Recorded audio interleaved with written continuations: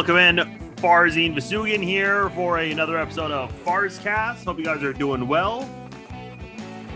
As we are getting closer and closer to November. All right, man, I was just on vacation 4 weeks ago, and when I was on vacation, it was end of September, early October, and it's already November now. Almost November. Crazy. But nonetheless, here we are. 2021 flying by.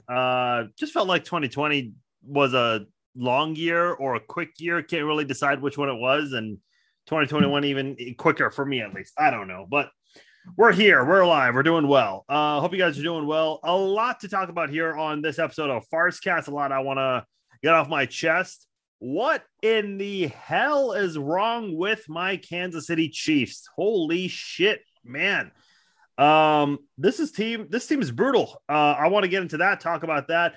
Also, there's been a lot of talk lately about the Chiefs and their off the field distractions. The biggest one that's being talked about, the two biggest ones, Patrick Mahomes and his personal life and his family, and then Andy Reid's situation with his son. That people have been very careful with that subject. People have been avoiding that lately, but it's been talked about a lot lately. And I don't have so much of a strong opinion about that, but I kind of want to respond to the people discussing this because a lot of people are upset that this is being brought up, and I think it's okay to discuss. I'll explain why later on. Tom Brady hooked up a fan with a very nice reward for that 600th touchdown football that he achieved this past Sunday. And also I had an exchange since I last have done this podcast with Jason Brown. Jason Brown and I have always been cool. He's the coach that was featured on Last Chance U, formerly at Independence. But he and I, well, not really me. He kind of got vulgar and angry, basically saying fans should not talk about sports. Can't criticize. I don't want to make this subject so much about me. If you follow me on social media, you probably saw what was said already, and I don't want to make it about me. I actually want to respond to what he's talking about because I think that is something I do take issue with. Because you guys are all listening to this, you guys all talk sports, whether it's with your friends, social media, wherever. So I want to get into that. But nonetheless, here to talk about all of these with me for the next hour or so, Zach Senga. You guys know who Zach is. He's out there. He did the Chiefs Zone with me the final year I did it. He's out there on social media talking about all kinds of things. Zach, what's going on, man? Oh, just living the dream here on a Tuesday afternoon or evening, I guess. But just genuinely shocked by the fact that, this is the state we find our Chiefs in. That's for damn sure. Yeah, my God. And let's just get into that. I mean, look, if in July I called you up, I said, Zach, what's up, man? Hope you had a great 4th of July. By the way, the Chiefs 7 games in are going to be 3-4. They're going to have a top 5 offense when it comes to moving the chains, getting first downs and getting total yards. Also top 10 in scoring, but they're going to lead the league in turnovers, and they're going to be last place in the AFC West. What would you have said? Is exactly what I would have said. Like, all right, that's cute. Yeah, the defense being bottom tier, like, yeah. Well, actually, no. Honestly, in July, I thought some of the moves we made in the offseason, namely Jarran Reed, which we'll harp on him in a minute. Yeah. I really thought that some of those moves were going to pay off. Like, I didn't think the Chiefs were going to be a top 5 defense. Let's not get crazy here. But, I think the two things that would have shocked me the most there would be the last place in the AFC West and the turnovers. Like, that up until this year has not really been a major factor for the Chiefs. They've actually been quite good at taking care of the football. And I don't know if this is just a really rough stretch or, if this is us now. I don't think it's the latter, but it feels like, we're not out of the woods yet either. Well, see, I just hear the inflection of your voice. Like, you're not saying that with great confidence. And the thing is, it's like, not a bit. I'm over here thinking, people have been asking me, I do my live streams. I do the Red Friday live stream, and then at halftime and after the game. And you've done that with me in the past before. Yep. I'm just kind of, people are asking, are we still going to make the playoffs? I'm like, what thought do you even give the playoffs? Let me say something. I thought the Chiefs were going to lose to the Titans. My score prediction was 34-28. And you're a fantasy football guy, aren't you? Yep. Okay, I'm not. I've talked about that story for another time. But here's what I will say. I was paying attention to ESPN's fantasy rankings during their pregame show, and they had Patrick Mahomes as the number one projected quarterback for Sunday. Derrick Henry, number one projected running back for Sunday. Travis Kelce, number one tight end. Tyreek Hill, the number 3 receiver. And I thought, and look, I mean, we all expected this to be some big offensive showdown. But here's what's frustrating. Not only did you get your ass kicked in this game, 27-3, the best player on Tennessee's team didn't do jack shit.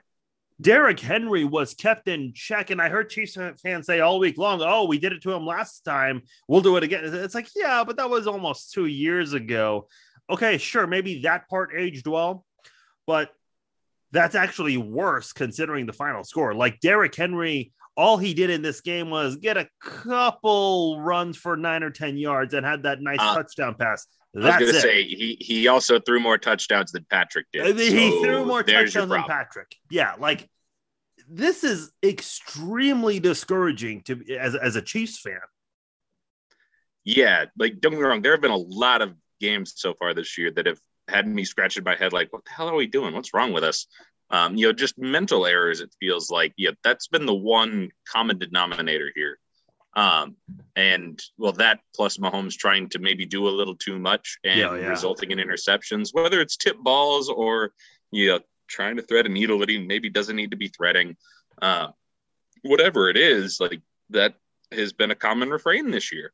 And, I think that was the part of this that was most discouraging this week is that, and mind you, this was against a Tennessee Titans defense that their secondary was ravaged with injuries. They did not, I think they were missing their starting safety and one of their starting corners. And they weren't that great at stopping the pass to begin with. Like there's a reason for all those fantasy rankings that you said. And that's because, let's be honest, the Chiefs historically had been a pretty poor rush defense.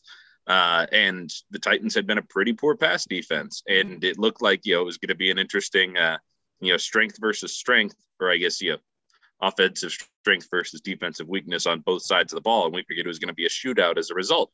But only one offense chose to show up. And ironically, it wasn't even the, venerated Derrick Henry, who's an absolute stud. I think that part of the reason we did keep him in check is that we saw some really encouraging signs. Arguably the only encouraging sign I'd say out of Sunday was Nick Bolton hits like a bus. And that was a pretty good counter to one Derrick Henry. But with the way that the defense was structured, selling out to stop Henry, what did they do? They left it open over the top, and boy, did Tannehill and friends eat.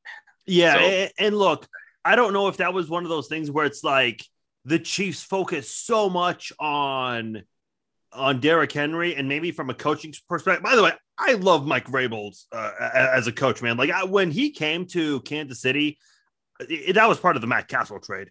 I was actually way more excited about Vrabel than I was Castle. Like, I mean, Castle, I wasn't sold on so much because it's like, okay, he has all these weapons that Brady had. I mean, come on, like, look at Matt Moore. Like, even he was able to find some success because he had Travis Kelce and Tyreek Hill when he filled in for Mahomes. But I digress. The point I'm trying to make here is I think Vrabel just really, I mean, he showed his IQ in this one. I think he said, look, this team is going to focus on stopping the run because that's what they need to improve on. Well, let's find a way to surprise them. And I tweeted during the game, I'm like, they're passing the football. They're not sticking to their strengths and exploiting Kansas City's biggest glaring weakness. And it's working. Like, that is extremely frustrating. And look, I don't know what it is. That's the novel concept, though, because frankly, that's one of the things that I could see fix the Chiefs is doing the exact opposite of that. Because realistically, if you look at this, like I've been thinking about this all week, like, well, I guess since Sunday, so it's really only 2 days, but whatever. I firmly believe that if you paired Patrick Mahomes and Derrick Henry, you have easily the most unstoppable offense in football, and it's not close. Because right now, why are they successful at stopping Mahomes? There's nobody in the box. They're all selling out to keep Patrick from beating them over the top. In that scenario, Derrick Henry's like, cool, I'm going to eat. And that's how it's going to be. You sell out to stop Henry from, crushing you in the box. Well, great. Mahomes is going to kill you over the top. the Chiefs need to bring in someone like Henry, in my opinion, and we need to take advantage of the fact that the defense is giving us things underneath. Anyway, that's my soapbox. I'll Yeah, stop. I mean, look, it's frustrating, and my parents, they're not like they don't follow football so closely. They're more casual. I mean, they know of Derrick Henry. Mm-hmm. He's obviously a little recognizable, especially with the hair and all. And I was just kind of explaining to them, I'm like, this guy is like, if you want to explain to a casual football fan who maybe only follows their team closely, uh, I described him to my parents. I go, this guy is Priest Holmes, Larry Johnson, Kareem Hunt, like uh, Marcus Allen, Mike Garrett, Joe Delaney, Christian Okoye, like all those things mixed together as one. My friend Brett Fitzgerald, he runs Savage Sports Memes. He had a funny meme, and he goes, "The ideal running back exists." Yeah, have you seen those memes where it's like, Where oh, it's best, like, Patrick best, Mahomes' arm, Peyton Manning's IQ, exactly, Lamar yeah. Jackson's feet, that sort of thing. Yeah. Yeah, that thing. And then he just puts a picture of Derrick Henry. He's like, Derrick Henry's vision, Derrick Henry's speed, Derrick Henry's hands, like all these things. It's like, yes, this guy, in my opinion, he is the most talented running back in NFL history. Statistically, not the best. I mean, obviously, there's a long way. It's so hard to Barry Sanders and Jim Brown would like a word, but no. Here's the thing. Like, to be statistically the best running back, it's so hard to do in the NFL. I don't think that's ever going to happen. But I think in terms of overall talent, he has it. I really do think he does. But again, it's like Tennessee did not use their biggest weakness against Kansas City's, their biggest strength against Kansas City's biggest weakness. And I'm just listening to. I know you listen to a lot of local radio and some podcasts, as do I. I don't like local radio too much, but I have been listening to a lot of it this week. Man, it's just the narrative has really changed. Like this. I don't know how you would say, and I think I texted you this. This team is unrecognizable. This is not the Chiefs that I'm used to seeing kick ass the last 3 years. Well, and the thing is that, I think that we're all kind of collectively like equal parts shocked and at a bit of a loss, because it's not like, in weeks past, we did the, I think we did like a live stream or something a couple weeks ago. And, it was very clear, one of the glaring things that we saw was like, cool, Dan Sorensen's ass needs to probably be sitting down. Let's put Juan Thornhill in there. We made that switch and we thought things were going well. But ultimately, I think that the biggest struggle here is that if you really look at the roster and compare it against the one that won a Super Bowl, there's a lot of overlap. And there's not a lot of explanation as to why the team is doing so poorly as a result. This is a team that we've seen with a bunch of guys that we've seen be very successful. And it's just surprising. And, there's no clear answer as to why. Like, frankly, I think that back to your question earlier about, all right, if back in July, if you told me that we'd be where we are today, at least from an offensive perspective, I'd be like, okay, cool. Mahomes got hurt. Bummer. But that's that. And nope, he didn't get hurt. It's just normal Patrick, except it's not normal Patrick at all.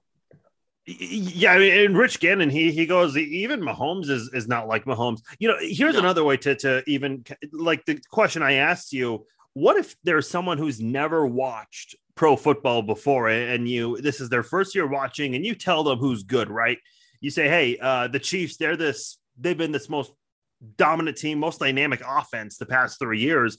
Well, that new fan, he's going to watch this and be like, this is the most dynamic offense the past 3 years. And they've kept a lot of their core guys and supposedly improved their offensive line, which some good, some bad there. But I think the bad is overshadowing the good with this offensive line right now, and specifically Orlando Brown. But the whole thing, it's like, man, this Chiefs offense, like Mahomes, what's with the underthrown passes?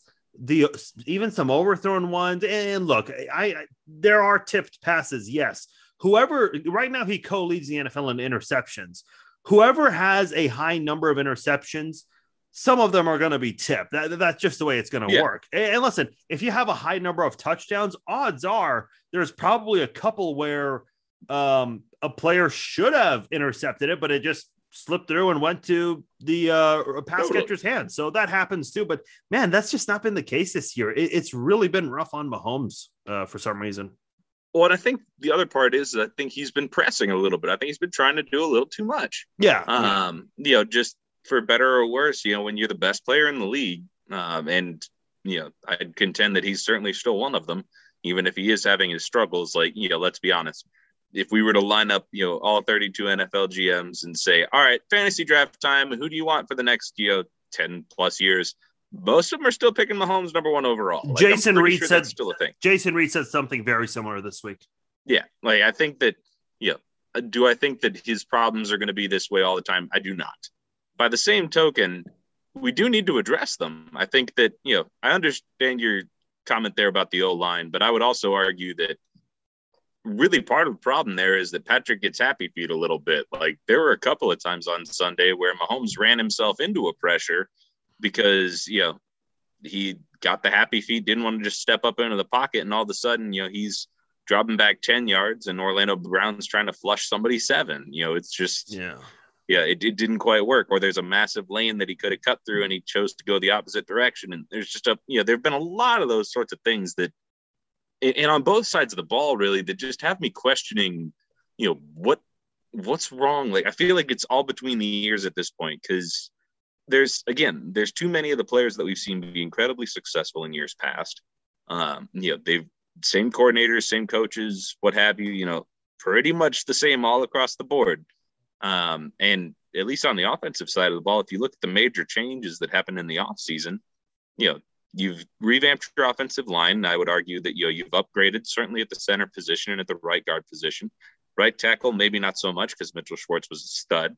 And left tackle is probably a wash, maybe a little bit of a downgrade. But, obviously Eric Fisher would still be here had he not blown an Achilles. Mm-hmm. And so, not an ideal situation, but, I think they did the best they could with what they had. The other major downgrade we've had is wide receiver 2. Sammy Watkins down to McCole Hardman's a bit of a drop off, to say the least. I had high expectations from him too. Oh, totally. But the other part is that, Sammy Watkins, say what you want about the guy. Yes, he was fragile. He got hurt a lot, but that man had flypaper for hands. Oh yeah. Like, he did not drop the ball very much at all. No. And, that sort of a possession guy, I think right now is something that's also severely lacking in the Chiefs offense. I think that this year, with the way that defenses are playing the Chiefs, if Sammy Watkins was still on the Chiefs right now, I think he'd be leading the team in receptions. Note, I said receptions, not yards. I think he'd be leading the team in receptions because that's what they're leaving open is the underneath stuff. I mean, it's rough when Chiefs fans were saying, yeah, they're making fun of Sammy Watkins because of his lack of availability. And now a lot of these people and his belief in lizard people. Oh, his belief in what? Lizard people. You know how Kyrie is a flat earther? Sammy Watkins believes in lizard people. Oh, I did not. Too stupid to make up. I was never aware of that. Yep. But a lot of people are now saying, I miss Sammy Watkins. Like, wow, these people wanted him out. Now they miss him. And look, I know we're all prisoner of the moment. Sometimes, like when the Chiefs lost the AFC Championship game to the Patriots, a lot of people were like, oh, if we kept Kareem Hunt, this wouldn't have happened. It's like, first of all, Damian Williams, he balled out that game. Second of all, he was on the commissioner's exempt list, so he would not have been available anyway.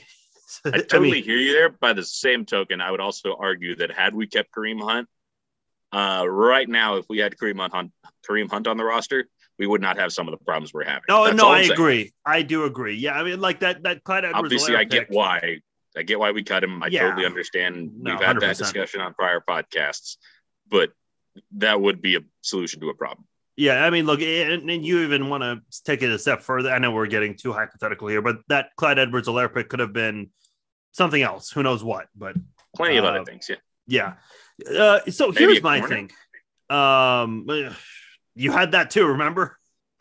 All right, you got me there. Fair point. Yeah. I mean, look. I mean, listen. Things happen. I understand they did what they had to do. But in terms of, and here's the other thing too, and we'll move on after this. In terms of the future, look, I mean, they have to beat the Giants. Like if you don't win that game, holy shit! I think I might actually stay up a couple hours that night just to read the reactions online because I know it's going to be kind of funny and comical at times. I mean, listen, look, people haven't already hit the panic button, and I would argue that a great many of them definitely have. Oh yes, a lot have. The remaining holdouts, myself included, if we lose to the freaking Giants next week, yeah, panic buttons all around. Like lost season, whatever. Tank for two. I guess tank for tank for Tua. That's not the right one. Obviously, we need a lot of things, but tanking for that top pick would have been. I mean, look, the people who are listen, I've seen Chiefs fans go at it this week. The people who are shaming others, oh, you're not a true Chiefs fan. You should not be criticizing our team. Like, even those people are going to back off if the Chiefs lose. They're not going to lose. And if they do, holy shit. Here's my bigger concern. If they do, it's time to bench Mahomes for the rest of the year. Sign some young pup to play quarterback for a little bit. Do well with him. Have him put up some numbers. This is, in case you're wondering, this is my in case Mahomes ever gets hurt, break glass scenario too. You bring in someone young that you can kind of showcase a little bit. Someone who's been a higher draft pick for someone else. Cam Newton. And, not the example. Bad analogy here. Wouldn't work. His shoulders are broken. He can't throw the ball anymore. I feel bad for the guy in that case, but still. But someone like I don't know. I'm trying to think of a decent example, and I'm coming up a little blank. Josh Rosen had historically been the example that I'd use, but not a great one. I'll come up with something. But, one of those higher draft picks that hasn't quite worked out wherever he's landed. The way that Reed did with Kevin Cobb, when Michael Vick got hurt, that sort of a thing is what I was alluding to there. Well, here's the thing. That's draft capital right there. The Chiefs' future, it's a concern right now, the near future, that is, because, and I don't know what it was. Somebody, I can't remember who, someone from, I want to say CBS Sports, said the Chiefs have the second hardest schedule for the remainder of the year. The Giants, you should win that game. And listen, if the Chiefs barely win that, I can see a lot of people still complaining in response to that. But after that, you have the Packers at home. You go visit the Raiders for Sunday Night Football, and then you come back home to play the Cowboys. And I know the Raiders have played a lot better than a lot of us expected, but my goodness, that is a brutal 3-game stretch before your bye week. And that's like a 1-2 stretch if we're real, based on what we've seen so far this year. Don't get me wrong, the Chiefs absolutely have the talent to rip 4-0 through that stretch and shut all of us up. And that's true. God that they do. Now, that said, I'm not betting on that unless the odds are really if I can get a real good value on that, I might put that bet down. But still, you get my point here. As it stands right now, that 3-game stretch is a 1-2 stretch. And that's hoping that you beat the Raiders. That's hoping that the Cowboys don't absolutely house you. Same goes for the Packers. That's 2 of the better passing offenses in the NFL. And in case you're wondering, our pass rush is shit. Oh, it's bad. It's incredibly overpaid shit, but it's shit. Look, I don't know. I mean, I don't know what to make of the defense. Frank Clark. Okay, you and I talked about this recently.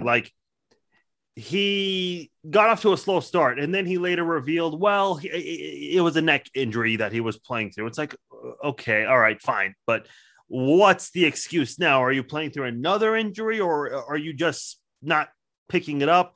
I know he's going through a lot right now, which we'll get into a little later, but Chris Jones, look, I was never a fan of this move with Chris Jones. Everyone was all like, oh my God, Chris Jones, the defensive end. Oh, that's so cool.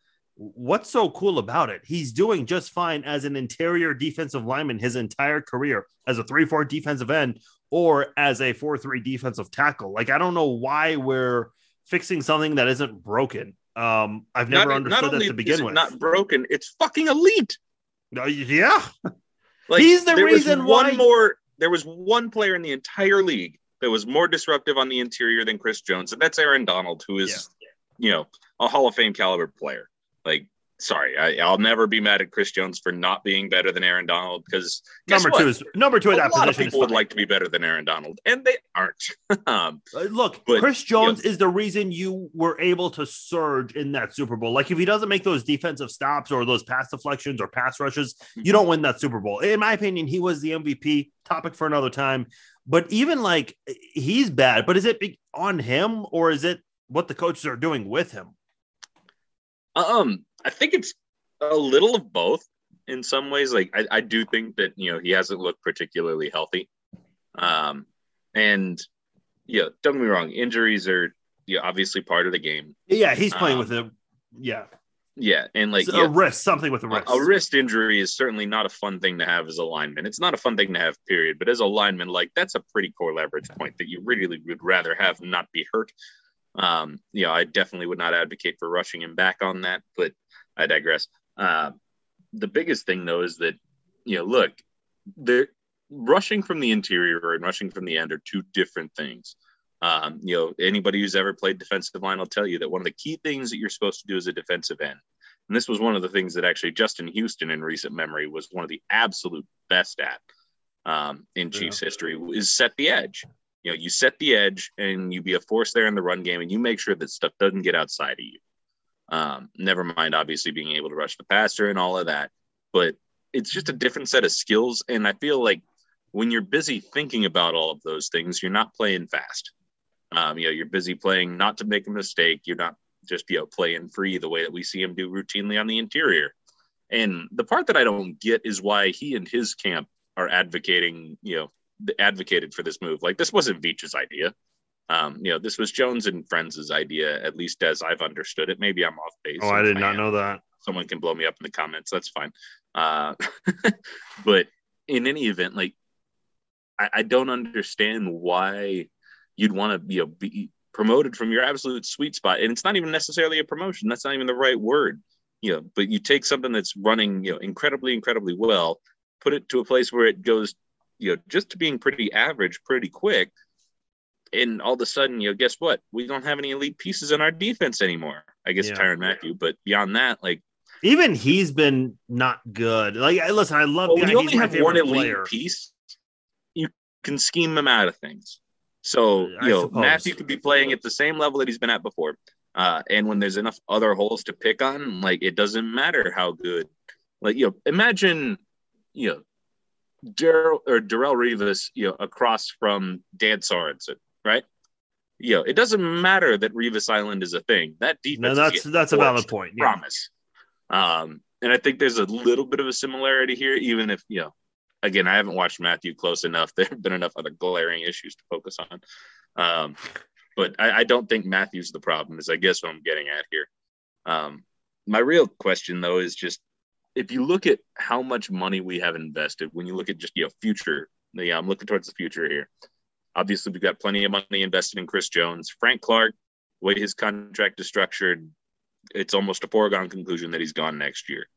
But my real question there is that when you look at where the money's been invested on this defense, is it wrong to question Brett Veach a little bit? No, it's actually valid. Look, here's the problem. When they gave up all of that draft capital for Frank Clark, I mean, you knew an extension was coming, maybe not as soon. I mean, it happened pretty quickly. And I'm thinking, wait a minute, you already have a really good defensive lineman. Like, what's going on here? And Chris Jones, word was from some reporters at that time, it's like, this guy wants the kind of deal Frank Clark just got. And listen, for Chris Jones's sake, man, he benefited from that because he had that big Super Bowl that I just mentioned. It kind of reminds you of Eric Berry and Justin Houston when I almost said Scott Pioli, when John Dorsey waited too long to re-sign those guys. That really went in his favor. Yeah, do we have like a fourth of our salary cap at defensive line? That's not how it should be. That's pretty bad. I mean, it's somewhere, it's not far from that, sadly, because you throw in Jarran Reed into that mix too, which, like, frankly, I thought that was going to be a stud signing. I thought that, you put Jones on the outside, Frank Clark on the other side, and then Reed in the middle. Obviously then you have the fourth, irrespective of who it is, Noddy, Saunders, Wharton, doesn't matter. That's three absolute stud guys, at least two of which deserve double teams, generally speaking.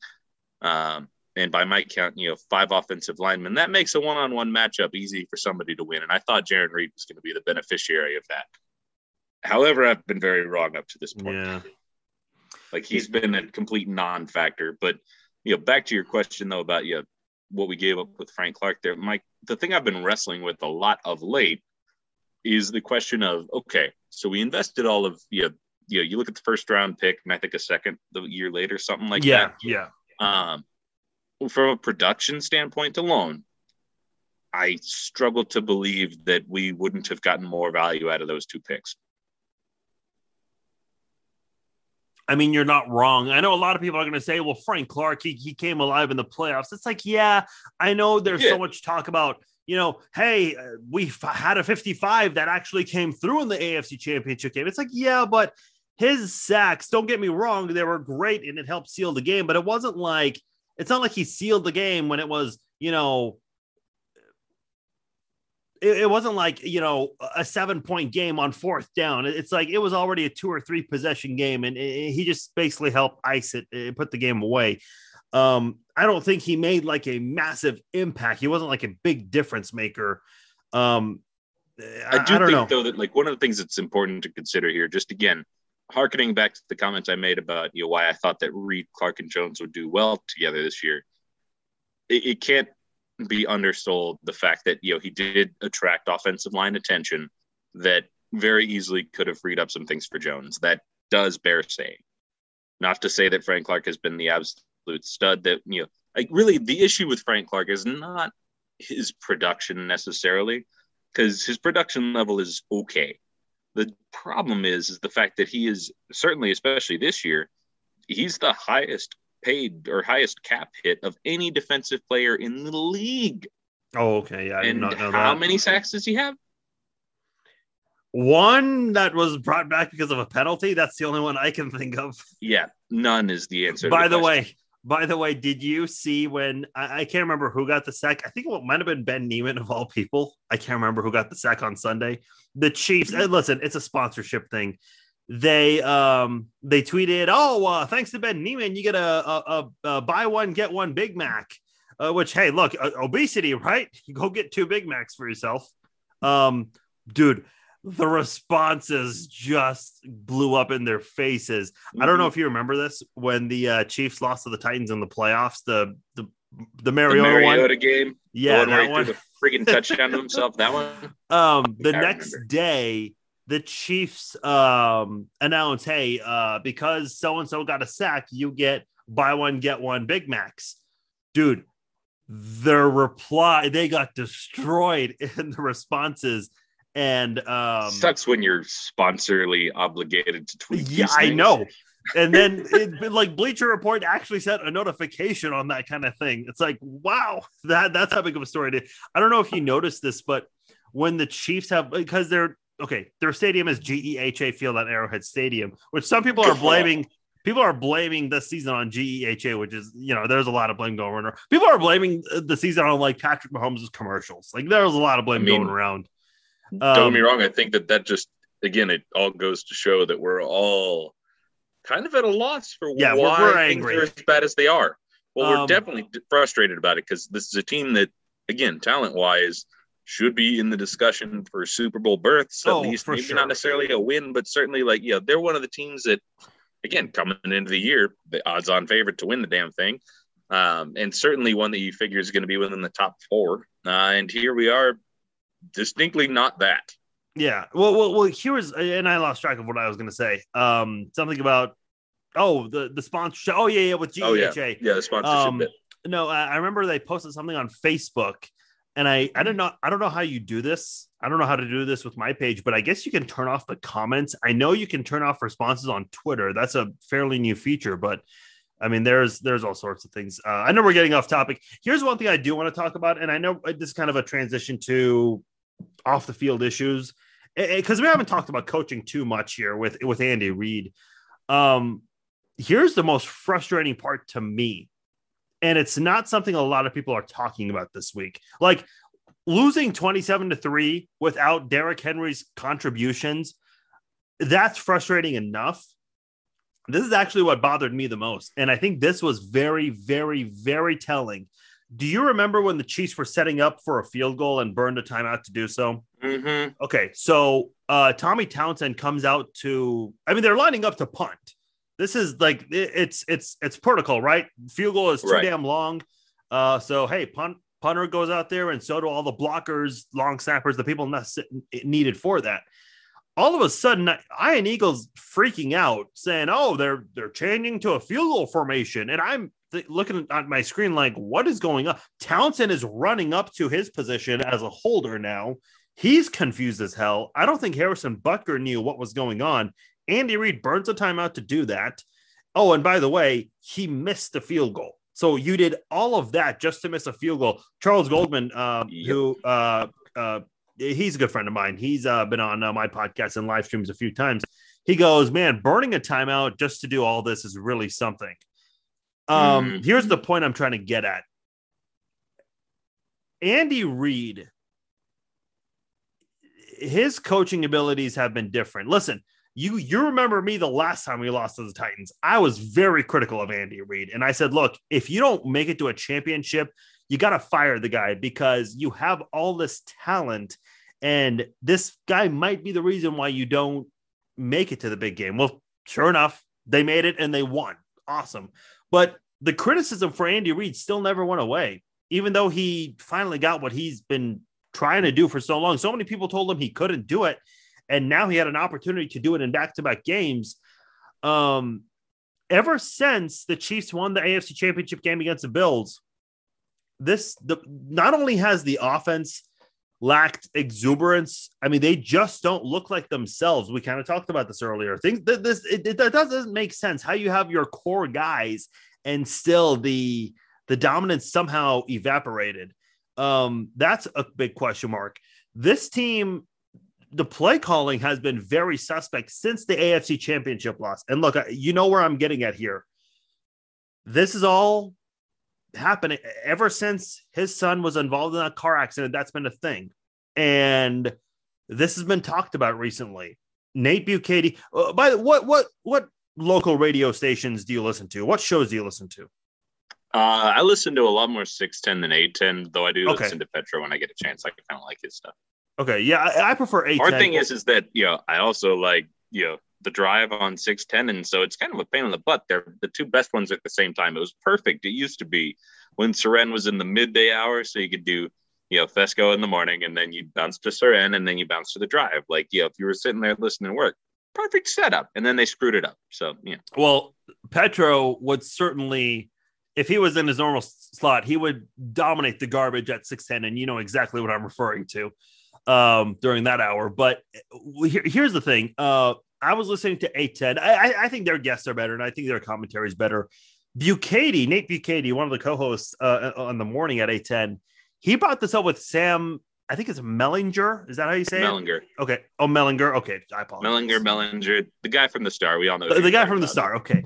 Unless they're from out of town, in which case he's a Kansas City Star sports columnist. You can read his stuff. It's usually he's been there a very long time. But nonetheless, Nate Bukaty was very, very, he danced around Britt Reid. He goes, I can't remember word for word what he said, but he said the events leading up to the Super Bowl. And he said that 2 or 3 times, not saying specifically what we knew he's referring to. And let's be fair. This is an 810 host. I can understand why he'd want to dance around the subject of bringing up Andy Reid's kid. We saw how that worked for the asshole in the afternoon. Just saying. No, you are right. Yes. The comment that guy was an asshole. Let's be clear. Yes, I stand by that. See, no. Actually, I do want to say something. Because of that comment that was made a couple of years ago, and then because of the accident, the same person's, doing victory laps. It's like, why? I think a lot of people are afraid that they'll be labeled like him. It's just, but nonetheless, here's my thing.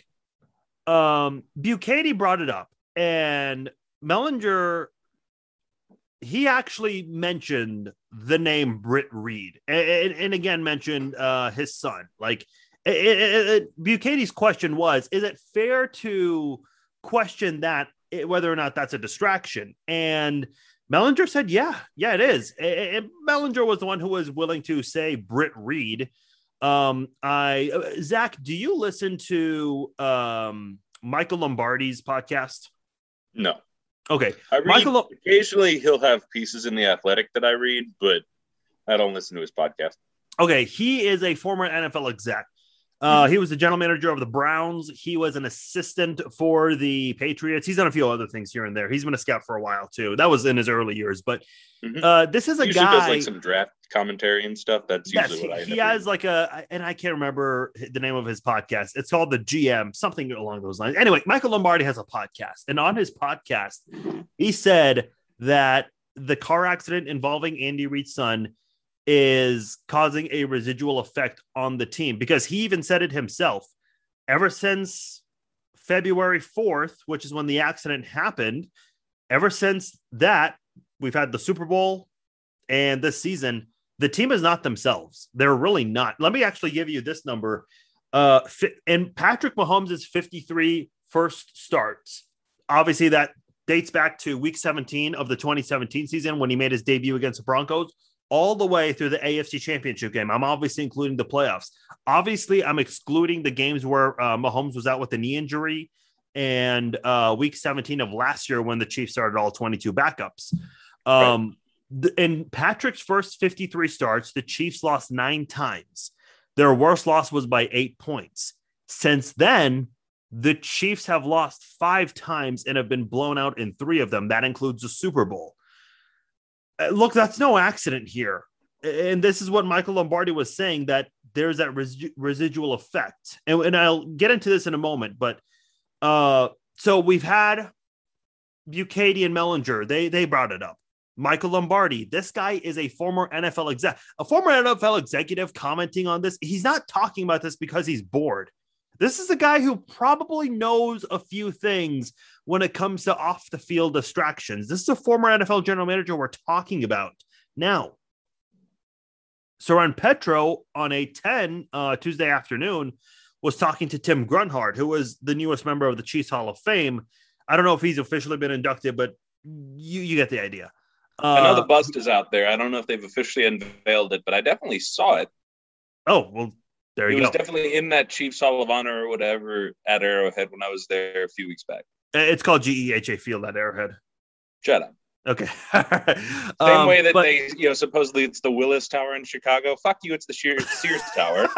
It's always going to be Arrowhead, regardless of what they say at it. Same way that it's Mile High, not Empower or Invesco or Sports Authority or whatever the hell else they call it. Back on topic.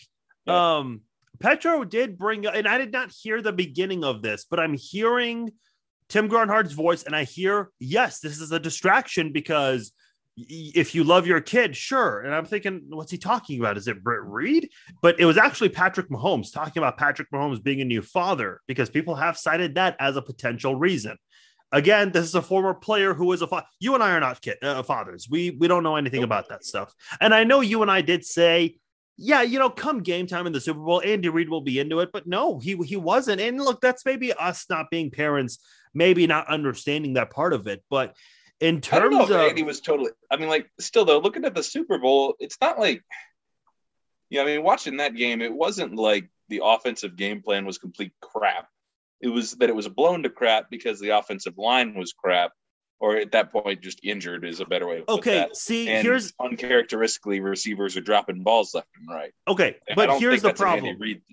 No, you make a valid point. Yes, the offensive line was banged up, but Jason Anderson of A10, he actually made a good point. He said, look, the Tennessee Titans this past week were not at full strength. And not only that, they lost players it seemed like every other drive they had to deal with an injury.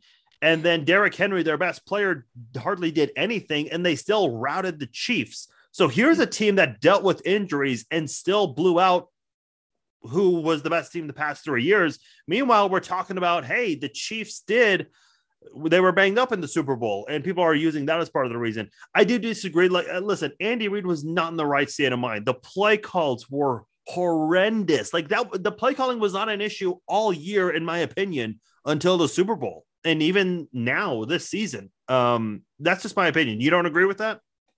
I don't necessarily disagree with you, but I have another alternative to put forward.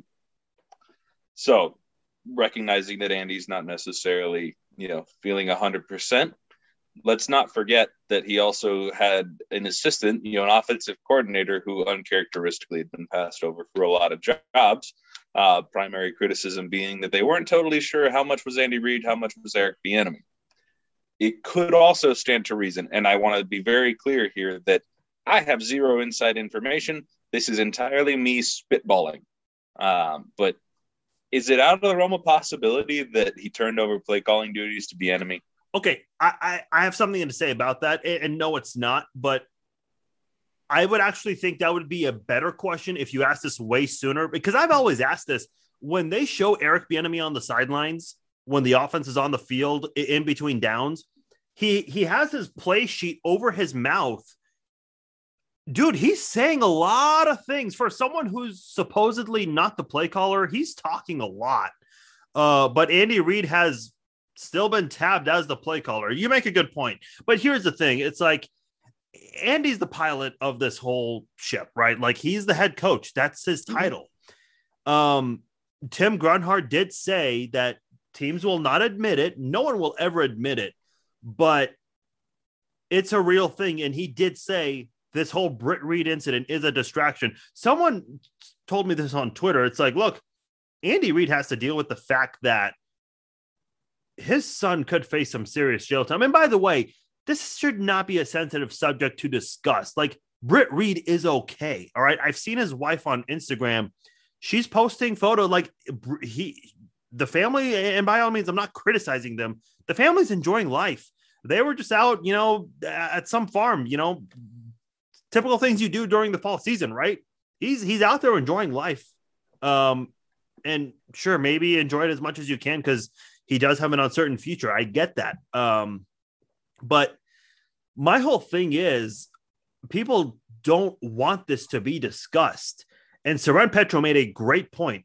Yes, someone's personal life needs to stay personal, but once you feel like it could be impacting your professional level, something's got to give, man. I mean, listen, we've all had bad days at home or whatnot, and we go to work and maybe we're just not ourselves at work. We don't do the best job we can do. That's human nature. That's okay. But if it's, listen, I know a lot of people are comparing, Andy Reid dealt with worse than this. He lost his son. Yes. But with death, it's just, it happened. You gradually learn to accept it and move on from it. Like, what happened has happened. This whole Britt Reid thing is not over. Like, this is still, his court date is in April. We're still, Andy Reid's still wondering what's going to happen with his son. So my point is, and Tim Grunhard, a lot of people have said this, and these are former players, former execs, and you got people in the media who talk to so many people on a daily basis, former coaches, former players, and maybe their opinions formed because of this. Here's my whole point. And this is not the sole reason. I want to be clear. We're not saying this, but that has to be impacting Andy Reid. And listen, that's not fair to the entire team when you've got the potential and you're doing so poorly right now. And ever since that accident, this team looks different. This is not a massive coincidence. I just feel like my question is just like, is it correlation or causation? Well, here's the thing. Recognizing that, those are definitely different things. Like, I don't know. Obviously, like, I can't tell you exactly how I would react in that sort of a situation if I was in Andy Reid's shoes. Because, well, let's be honest, I have never been in Andy Reid's shoes. Britt Reid is older than me, man. Like, come on, there's plenty of life differences between the three of us there. I just don't understand there. Like, recognizing to your point about how with his other son who passed away, that yes, that's the surety of it, and you kind of move forward. By the same token, if there's you're not going to know until April where things land, do you not put it in its little box there for a minute and deal with it when it comes up? Well, it's just going to be in the back of your mind, especially because this is such a public thing.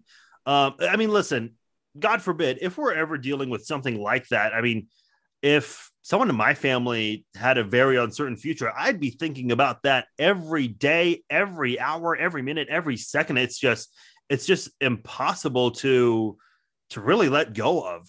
But this is my point. If that's really impacting him, no one's blaming him for that. Every single person would probably feel the same way. But if that's really holding the team back, you either need to resign or say, look, I need to step away I need to step away until this is over.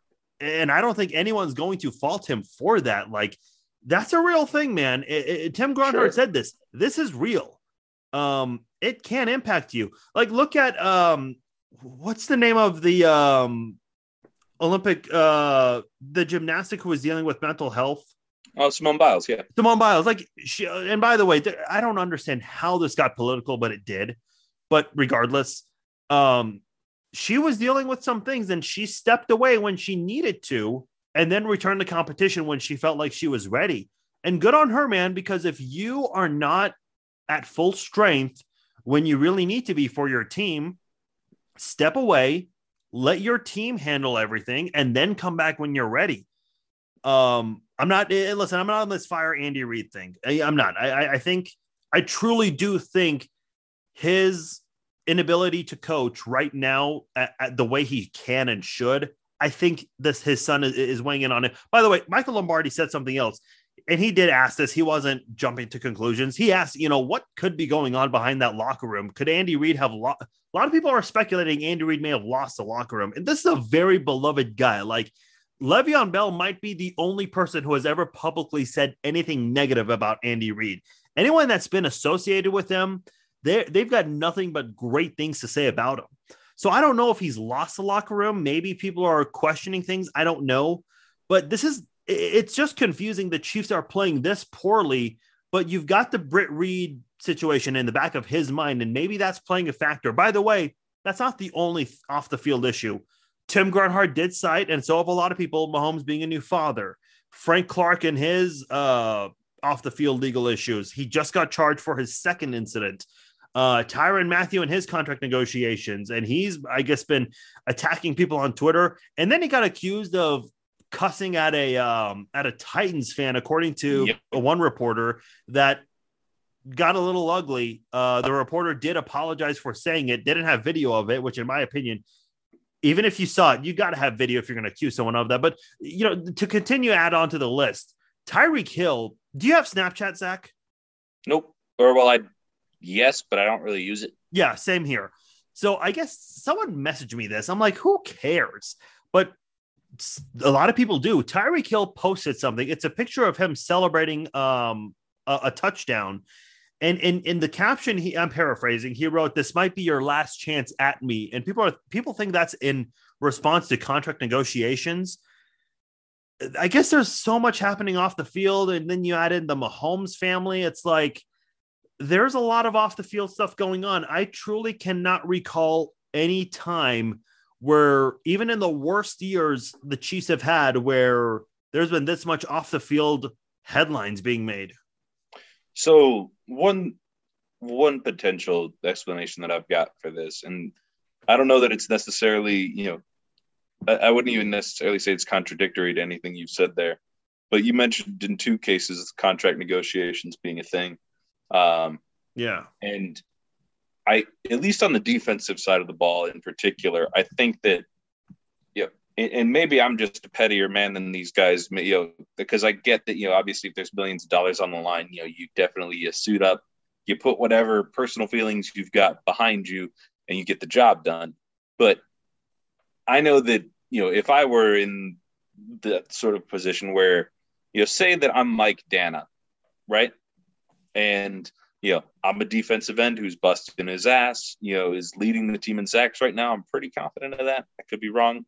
It wouldn't surprise me. But you look across the locker room and there's Frank Clark who's, doing absolutely shit, and he's making, multiple hundreds of times what you are. Because I don't think Dana's making, he might be making $1 million a year, maybe. Probably when you stack in performance incentives, he gets about there. Whereas Frank Clark, has $100 million guaranteed, or not guaranteed. He's got a $100 million contract. He's already banked a bunch of it. And, realistically, they're going to probably pay him, in the neighborhood of $20 million to go sit on his ass next year. By the way, you are right. He leads the team in sacks with 3. Chris Jones has 2. There you go. I guess I just struggled to see, and I think that, when Sorensen was starting over Thornhill, there's some of that too. Like, I could absolutely see where, this whole, studs and, Jags approach, so to speak. I think Petro uses that, where we've got all of these guys that are absolutely, top, top paid at their positions, and then a whole bunch of just guys across the board that are, kind of league minimum types or, new draft picks, what have you. It doesn't matter. I think that it would be hard for there not to be at least some layer of resentment there. And, maybe you're just, not totally locked in the way that, you could be, because, when the leader of your team, and like it or not, I'm not pretending that Frank Clark's leader of the defense. He's not. Tyrann Mathieu is. Chris Jones is next. Anthony Hitchens is after that. And, maybe fourth or fifth on the leadership list is Frank Clark. But on the payment chart, he's tops. That's the rules. Or, well, that's not the rules, but that's just how it is right now. And I just can't help but wonder if there's a layer of resentment that comes off of that. I don't know. We've never listen. This is the contract negotiations. Like, isn't that a good problem to have? Like, 10 years ago, we didn't have so many players who were the best or the top 5 at their positions, and now we have so many guys. It is impossible to keep everybody right. And look, I was going to say this earlier. Look at the Patriots. Okay, they've had so much turnover, but who did they have for the entire time during their success? They had Tom Brady. So as long as you have that quarterback, it doesn't matter who he's throwing to, whether it's Tim Brown, whether it's Gronkowski, whether it's Amendola, Edelman, he'll find a way. And I think Patrick Mahomes, during his time in Kansas City, he'll find a way to get the ball to whoever. Because even in games like his NFL debut, dude, he balled out with Albert Wilson. And there were some starters on that Broncos defense that stayed around for a majority of that game. I know a lot of backups came in and played on both sides, but he's had big games with Demarcus Robinson, McCole Hardman, Byron Pringle. Like, this guy knows how to distribute the football and have big games with other people. So why is there such a focus on paying these guys so much money? Like, I mean, I'm looking at it right now on overthecap.com. Holy, and by the way, I did not realize it was this much. Frank Clark's making only almost 26 million. Tyrann Mathieu's making almost 20 million. And I love Mathieu, and I know we talked about this, but for his production right this moment, that's not worth 20 million. Tyreek Hill, with him, you're not paying for the production. Like, the reason that I deliberately characterized Frank Clark's contract as a problem because of the production is because that's kind of what he's there for. Yeah. Tyrann Mathieu is there, yes, for production, but also to set the tone of your defense. He's a leader. He's the leader, but by the same token, a fair criticism exists of, like, okay, well, you're the leader of the defense, and this is what it looks like. Like, what are you doing, bud? Yeah. And that's not me trying to say that Matthew's not a solid leader, but, I'm just kind of playing devil's advocate for those who would, say that his contract isn't one worth paying. I don't agree with them. I think that he needs to be re-signed and we keep him rolling. But, always good to play a little devil's advocate.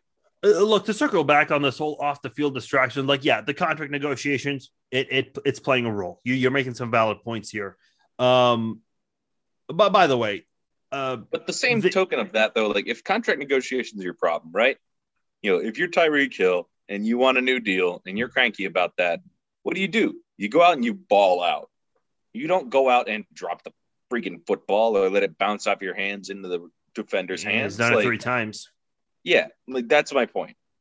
And by the way, it almost ball out. That's how you handle your business. It almost happened for a 4th time too this week, but it tipped out of bounds. Look, this whole thing,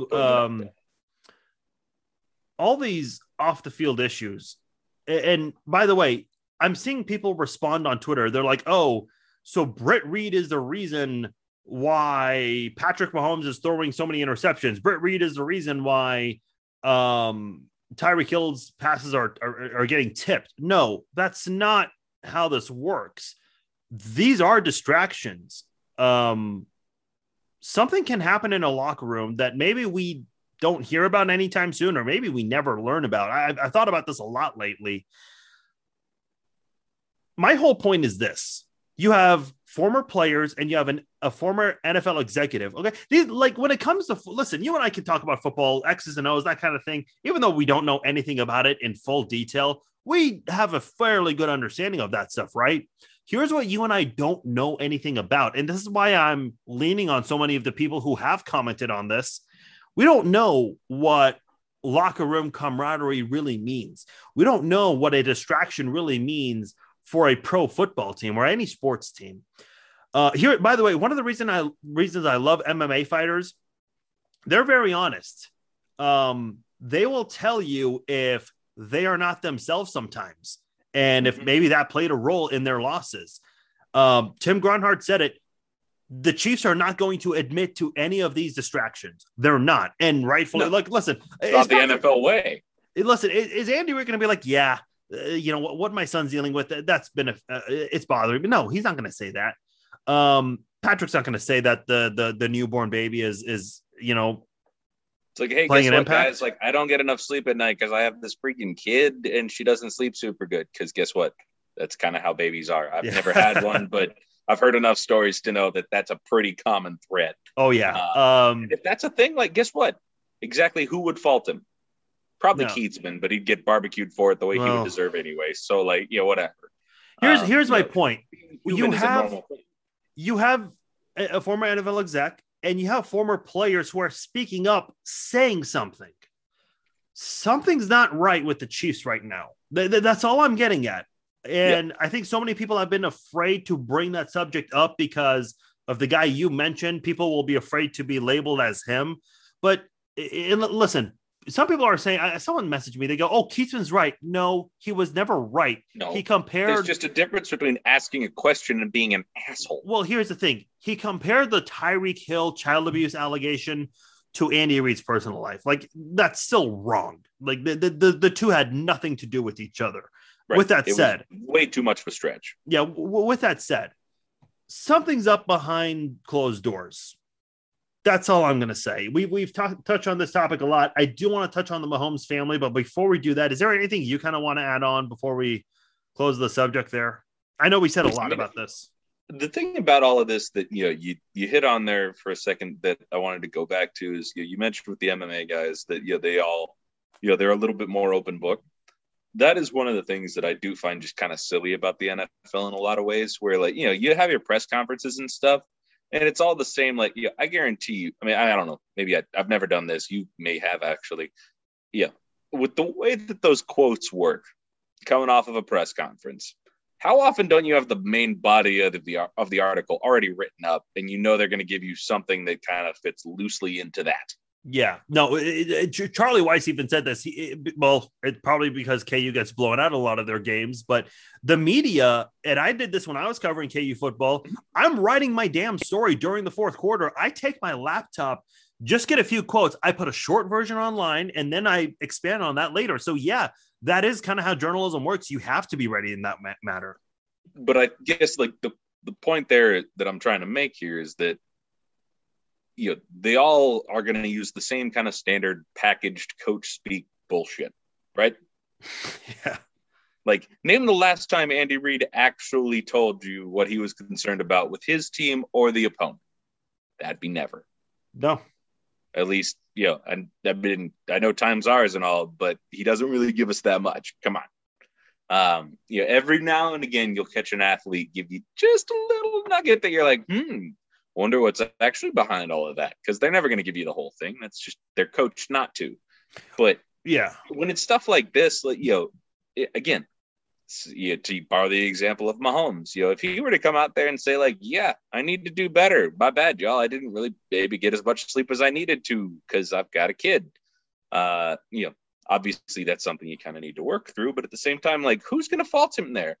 I think that it's silly that these, you know, they're consistently coached to say nothing or nothing of substance, when realistically, I think we'd all be a lot more understanding and a lot less expecting of perfection if they were a little more real. Yeah. And look, I think they want, listen, MMA is a different sport because there is still a team sport aspect in MMA, but for the most part, like the big picture, oh yeah, because you have a coaching staff, you train with other fighters. And those fighters try to help you get better. People, when you practice with other fighters at your gym, whether they're fighting in the UFC or maybe they're a boxer, maybe they're fighting internationally. I mean, these are guys who still help you get better. Like there is that team aspect of it in MMA. I know you don't follow the sport as closely. I suppose that makes sense. I can get my head around that. But for the most part, it's like if you criticize your own performance, it's not like you're throwing anyone else under the bus but yourself. So I get in team sports, that can be why maybe these guys are so reserved. Because and Patrick made a comment after the Super Bowl about bad play all around. Some people were like, "Whoa, he's throwing the rest of his team under the bus." It's like he didn't say, "Hey, Mike Remmers fucking sucks." Like he didn't say that. But he was very careful with that. So there's the other thing. I do want to touch on this, by the way, with Mahomes. And I know we've touched. By the way, how are you on time, by the way, Zach? Oh, I'm square, dude. Okay. You know, as long as you need to. Yeah.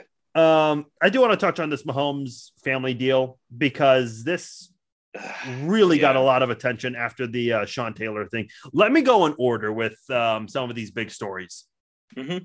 I think the one that really got a lot of attention when the Chiefs lost to the Houston Texans the year they won the Super Bowl, Brittany was on Twitter, and she's very vocal during games. Yep. And I remember when the Chiefs lost, she goes, "Don't try me. I will block." Like she's tough, angry lady all of a sudden. And then when the Chiefs went to Foxborough, she and Jackson were there. And by the way, full disclosure, these people, the Mahomes family, like Patrick would go and sit like, fifth row at a Royals game, just like you and I could get tickets to. And no one would bother him. That was back when he was backing up Alex Smith. Now, he can't do that. He can't sit front row at Allen Fieldhouse to watch his Texas Tech Red Raiders. He's in the suite. And he probably can't go to KU basketball games because they don't have that kind of luxury at KU sporting events or basketball games. But anyway, there is the spot where all of like, when Regal, Sudeikis, all of the celebrities show up. There's a reason it's always in the same spot. We'll leave it at that. Yeah. But that's not like a closed up area. Like you and I can still walk through there is what I'm saying. Let me get through these events here. And I'm going to try to go in chronological order off the top of my head here. I'll try to hit on as many of them as I can. They were in Boston or Foxborough, I should say. And I guess Boston's Brittany and Jackson. Yeah, I know. They were not sitting down and they were asked to sit down according to a lot of the people who were there. Brittany was claiming that they got harassed. Two very different stories were given there.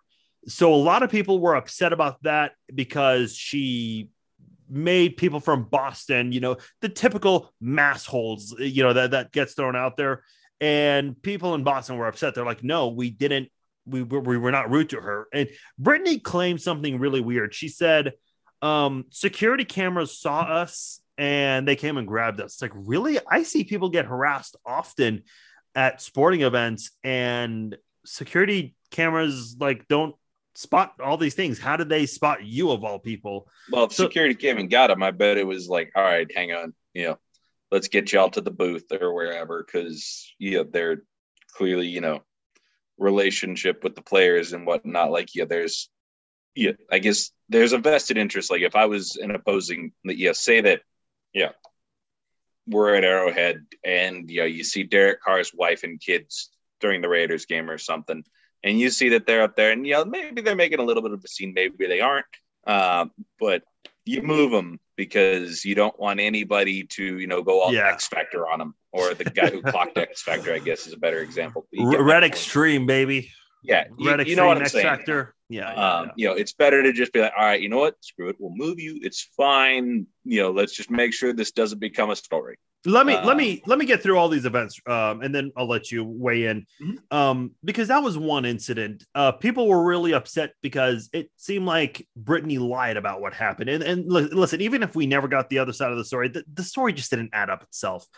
In the 24-0 deficit, when the Chiefs came back, she's filming herself screaming and yelling. Have you seen these videos, by the way, when she does that? Yeah, I've seen a handful of them. Yeah, so she's doing that. And then But in a lot of those cases, I mean, like, I'm not gonna fault a player's wife, or I guess girlfriend, fiance, whatever, wife, for yelling and screaming and being rowdy at a game. Like, they have every right to be there, loud and rowdy, just as much as you and I. Well, I'll get to that in the end, because there is a point I want to get to here. A lot of people have touched on this. She tweets a lot during games, and she is constantly complaining about how the refs are never in our favor and they're always against us. And Dov Kleiman, and I know he's not liked among Chiefs fans, but he's right when he says this. Why is it that Brittany is constantly complaining about the refs, yet all these, first of all, the refs are just bad terror in general. They're never in favor of one team. But okay, Brady, sure. Thank you. But they're not in favor of one team. It's just whichever one Brady's on. That's all. Let me get through this. Dov Kleiman said, look, nobody else is doing this. No other player's wife or girlfriend or fiance is doing this. During the Super Bowl, Randy Mahomes, Patrick's mom, she actually tagged Giselle, Brady's wife, and was talking about how the game is rigged and the referees are bad. And listen, there were some questionable things in that game from an officiating standpoint, but that is by far not the reason why the Chiefs lost that game. So for Randy to tag Giselle, I mean, that's just completely immature. You're a mother. Like, what are you doing tagging someone else's family member trying to complain about all this? And then this is where things start to get interesting. Look, Jackson has been doing all these TikTok videos at games. He has to have his pregame TikTok dance because they get VIP treatment when they get to go on the field. They get to talk to Patrick briefly after warm-ups and all. He danced on Sean Taylor's number, and I don't think it was intentional, but holy cow, man, come on. Like you see the number 21 everywhere there. And listen, Washington, they did screw up the way the tribute, but multiple things can still be true. Like, you still should not have done that, danced on his number. And then there was the incident where Jackson dumped water on the Ravens fan because, God forbid, you become the bigger man, you just ignore the guy and you leave. And by the way, let me just say something about Brittany, because this goes back to what you said about her, being excited and all. I get that, but why are you filming yourself doing this? Like, why? I don't film myself reacting every single time. Do you see her pregame pictures, by the way? No, but by the same token, I'm also not an influencer or anything by that. Like, let's be real, dude. There's money there. Listen, I agree, but how much money? Listen, she's co-owner of the women's soccer league here. Somebody on Twitter, without tagging her, asked, how does she have that money? And she's responding to that saying, oh, I got it with my own bank account or my own money. It's like, first of all, this person's not tagging you. Like, you're looking actually build a reasonably successful business. That's let me get to that. She's first of all seeking criticism of her. Second of all, yes, you are right. She does have her. I know she promotes sports apparel and so many things on her Instagram, but why is she making so much money off of that? Because of her connection to Patrick. Like, let's be honest here, and there's nothing wrong with this. If she's not dating Patrick, or if Patrick's not this superstar, nobody cares about her products. And listen, again, there's nothing wrong with that. Look at the Trump family, okay? Everybody in and around that circle, they're notable people now because of one guy in their family. Look at the Kardashian family. There are a couple people in that family who they're famous, and then their family members. That's literally their family business. Yes. And again, that's just the way things work in our society nowadays. I'm not faulting that. What I am faulting, if you want to be so defensive and say, oh, no, this is my money. Yes, I'm sure it came from your bank account, but it's because of Patrick. And by the way, going to my point about sideline pregame photos, I don't know what she's wearing. She's showing up to these games. She used to wear like a Chiefs 15 jersey every game. I don't know what she's wearing, but it looks like she's getting ready to go to like a Vegas nightclub every single time. I showed my friend, I have a friend who has absolutely zero interest in sports. And I told her the story and she goes, these people are looking for attention. They just are. And I go, that's what I'm saying. And look, and I want to be careful. Tell me that's not social media's business model though. Like, well, here's the thing though. When you're just there every single pregame doing hands on the hips and looking away, it's like, okay, are you there to support your future husband, or are you there because you really, really, really need these pregame photos for Instagram? Because there's something to be said there, man. Like, she's not. I think yes is the answer to the question. Jackson has to have his TikTok videos. He cannot not do it. It's getting to the point where it's like, okay, I'm sure they love Patrick. Don't get me wrong. I'm sure they support him, but it's 50% support Patrick. It's 50% look at me, look at me, look at me. I'm here. Look what I'm wearing. Look at my dances. And let me just say one more thing, because they've taken a lot of harassment that I don't agree with. The physical shaming, the face shaming on Brittany, not cool. The homophobic comments about Jackson. And listen, I don't know what his sexuality is. He's never denied anything, but he's also never confirmed anything. I don't give a shit for any of that.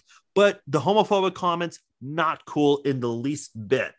But I think because of those comments and those harassments that they've received, I think they want to have all this social media clout, and that's their way of responding to haters. My point is, I think they care way too fucking much about what everyone thinks of them. They want to respond by saying, look at me, I live the glorious life and you don't. I don't know what else to point it to, because they keep making headlines. Like, People Magazine wrote about all three of them, Randy, Jackson, and Brittany, on the same day. The week when the whole Sean Taylor thing happened. It's like, okay, we get it. You're Patrick's family. You make six figures from Instagram and TikTok. You live this glorious life. Like, we get it.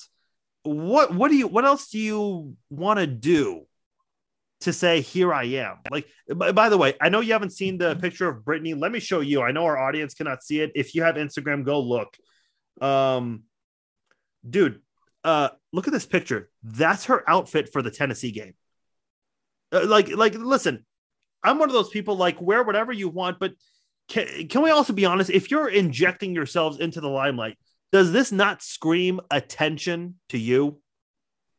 No, I totally see where you're coming from. I guess, like, with all of this, I think maybe my biggest problem is that, like, so yeah, all right, Jackson's gonna do his TikTok dances and she's gonna do her thing, and that's, I guess I don't agree with obviously, like, Jackson dumping water, that's a shitty move. You don't do that.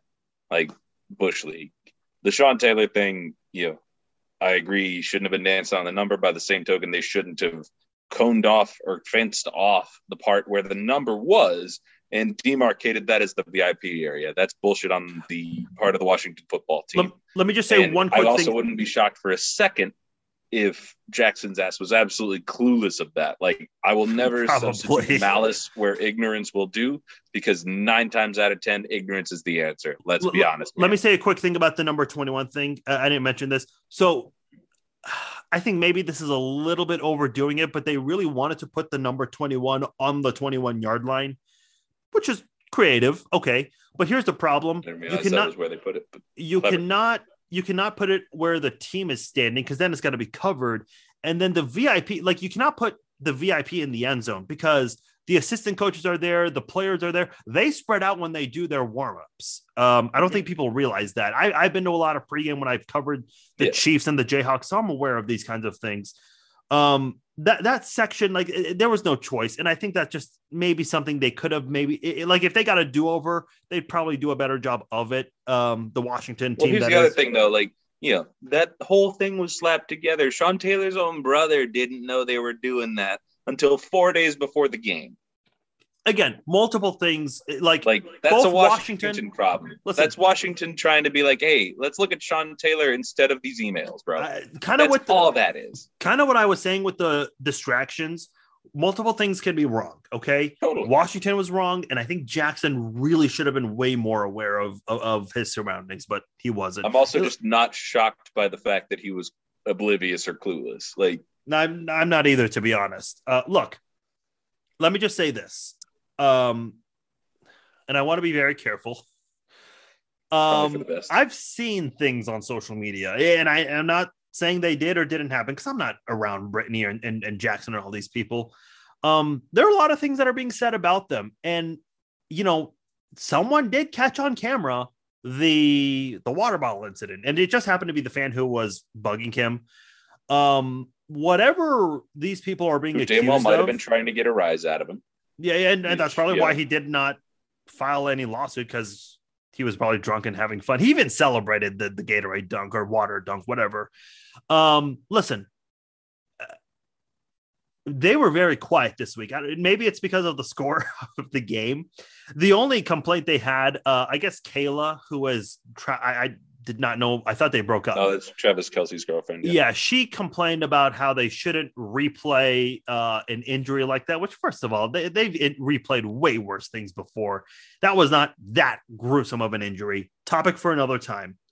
That's all they said. And I don't have an issue with that commentary. Brittany retweeted it. That's it. That was like the craziest thing she said, which is far from crazy in my opinion. But look, man, I don't know if somebody said something to them this past week. All three of them were very quiet. Jackson got his TikTok in. I did notice that. I did see a video recently. I guess they're at a restaurant. Jackson is doing his TikTok at the restaurant. Brittany comes up to the camera and is shaking her booty right up to the camera. And again, look, how much of this is look at me, look at me, look at me, look at me. Listen, there are a lot of young 24-year-olds, 20-year-olds, whatever, who are related or married, dating a famous person. I don't see anyone else doing this, Zach. That's all I'm getting at. It's like, look, you already have one of the most glorious lives. You make money off Instagram and TikTok. Just be humble a bit. But that's the problem.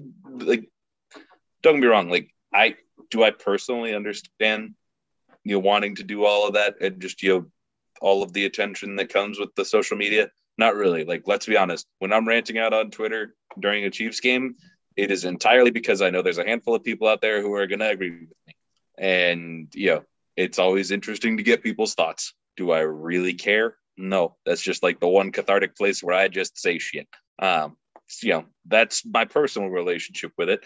I get though that for other people, like that's, especially like the whole Instagram thing, which I have one, but I don't use it.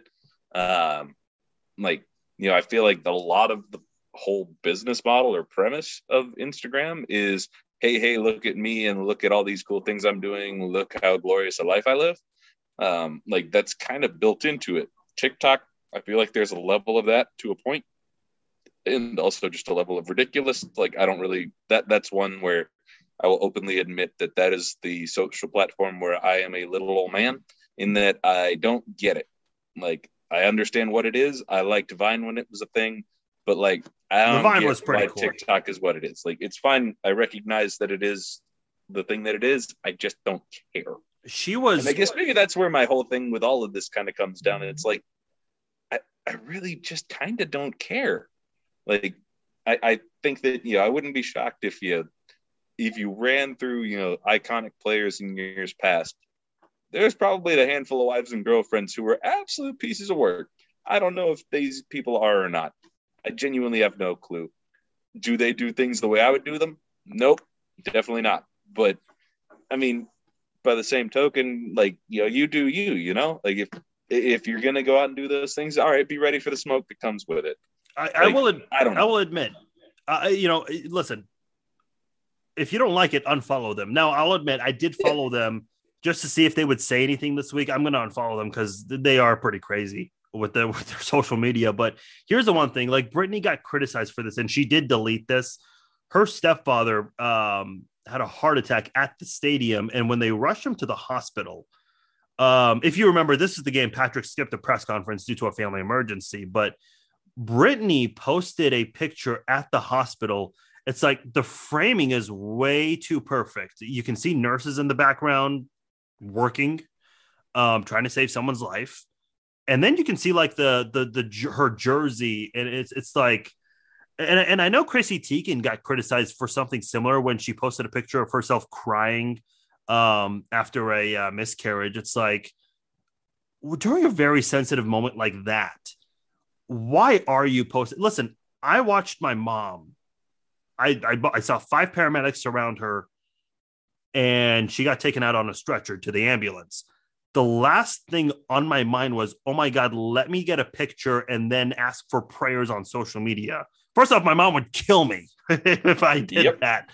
But it's like, why are you taking a picture of that moment? Is it because you want it for yourself, or do you really need that on Instagram? Again, it's It's an addiction, bro.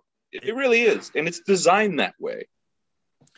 Don't get me wrong. I'm sure that all of the Facebook and Instagram, types, if they were to happen to listen to this podcast, might be a little upset by what I said there. But no, it's designed to be addictive. That's the whole point. That's the damn business model. Let me say something. You're not wrong. What do we do on social media? Okay. If something nice happens, if we get a job, or if we get engaged or have a kid, we show it. That's a form of bragging and celebrating. Okay. But I also think there's also a level to it. And I just feel like the Mahomes family, they've broken that scale. And I think, to me, it's like, again, I don't have an issue with it. You can unfollow them, right? And like I said, I did follow them just to see what they're saying now, which is almost nothing. But the issue where I have a problem with it is, even if you unfollow them, they're going to make headlines. And it's like, okay, you're doing it because you know you're Patrick's family, and you're going to, it's going to get attention. So you have to do it. That's all I'm saying. That's my last word on it. If you want any last word on it, I'll give it to you and we'll move on. I just, don't get me wrong. If I were Patrick, I'd probably be annoyed, just being like, really, y'all? Like, I now have to answer questions about, you dumping a water bottle on a fan. Like, what the fuck, bro? That would be my reaction, brother to brother, where it's like, dude, you're on payroll. Let's not pretend like they're not. Yeah. Like, let's be real here. Yeah. You're on payroll. You're living in my house. If you could maybe not make an ass of yourself, that'd be great. Yeah. That'd be my approach. Now, by the same token, if that's not Patrick's, whatever, it's fine. Like, the thing that I just, I just think it's silly that it's a story at all. That's really where I come down. It's like, all right, yep, a couple of 20 some odd year old people are making asses of themselves on social media. Shocker. Robert Rimpson did tweet, if you're gonna have to defend them constantly, it's gonna get old quickly. So hopefully everyone's learned their lesson. All I'm saying is that there's a reason that the memes of him and Aaron Rodgers talking, and Aaron Rodgers saying, bro, I legit just like distanced myself from my family. Okay. There's a reason that's funny. It is. It's also pretty harsh. Well, I mean, like, let's be real, not to explain a joke, there's a lot of layers to that. Yeah. Like, it's totally harsh. And like, it's poking fun at the fact that Aaron Rodgers just straight excommunicated his people. And it's also poking fun at the fact that Mahomes' people, like, I'm sure there's moments where he's like, God damn, you fucking serious? You guys, come on. It's one of those things. I think it's kind of a silly thing that it exists at all, though. Like, that those guys get the attention they get. I'm sure that if you went and followed, a handful of other players' wives, they probably have some similarly silly ththings to say, but I don't know. Could be wrong. I mean, I don't care enough to test the hypothesis. That's for sure. Doesn't get talked about. Wants to, please do. By the way, I want to touch on this quickly. Tom Brady, he obviously got his 600th touchdown pass on Sunday against the Bears. And Mike Evans almost fumbled it away for him. Yeah, not like literally on the field, but he gave the ball away. So the fan did give the ball back. Tony Romo caught some heat because on his commentary, he was joking about whether or not the fan should negotiate a deal to get a date with Giselle. Some people were writing headlines. They're like, "Oh, Tony Romo wants Tom Brady to pimp Giselle." It's like, okay, all right. I don't know why Tony Romo would make that joke, but he did. Poor joke, but at the same time, like, let's not make that a bigger story than it needs to be either. I think any of the self-referential media on media is just silly. Yeah. But anyway, he spoke up, and he was actually on the Manning cast. Do you like the Manning cast, by the way? for Monday Night Football. I love that. Me too. That is a lot of Like, fun. That is like what I was saying earlier, where you get to see players being a little bit more real. Yes. That's the stuff I like. It's got, honestly, like Peyton and Eli are really kind of a perfect pair in this regard, because Peyton has like the super football nerdiness that nerds like me very much enjoy. And Eli is the one who's like, all right, bro, you're a nerd. Let's try to keep this a little bit accessible for the rest of the crew. And it works perfect. They crush that shit. I love it. Well, and then you've got guys like Tom Brady, which I'll get to his comment in a moment. Oh yeah, dude. The guests they bring in, the first one I watched was actually when Kelsey was on there, and that was a blast. Yeah. Well, Tom Brady was himself. When I was hearing him talk, I've never seen that side of him. I'm like, dude, this is the kind of guy who I would love to meet and get a beer with and just watch sports.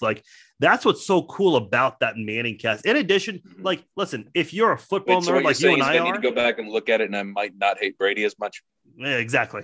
But if you watch that, if you're a football nerd, you can learn stuff there. And even if you just want to hear stories, you can. There's an audience for that too. It's so cool how. What's the stories that don't get told anywhere else? That's yeah. Especially okay. Here's one thing. Belichick, and I know I'm getting off topic here. When Belichick does a press conference, he doesn't give many answers. But when he does a one-on-one interview with a local radio station, he's a little more open in that kind of intimate setting. That's what that is. That's what the Manning cast is. And look, I guarantee you with, and I know NBC and NFL Network don't have other channels like ESPN does, but I guarantee you with streaming services, they will find a way to copy that format and maybe try to do a little bit better, which is going to be very hard, but that's a very unique broadcast. I love the college football broadcasts for the championship game. All those mega casts. Have you ever watched any of them? Mm-mm. We haven't had honestly. I don't care enough about the college football landscape. Especially when it's Alabama versus Clemson or Ohio State for the fifth time in a row. I just struggle to give a shit. Well, on ESPN, they have so many different channels. There's the channel for the game with the regular broadcasters. There's the channel for they're assistant coaches who just gather together, and they basically it's almost like you're watching film with them, and they break it down so well. Then there's another broadcast where it's ESPN personalities, and they're just talking and sharing stories about their broadcasting careers. If there's a former player who's on the set, he gives his perspective on things and also talks about his career and his broadcasting career. It's so cool.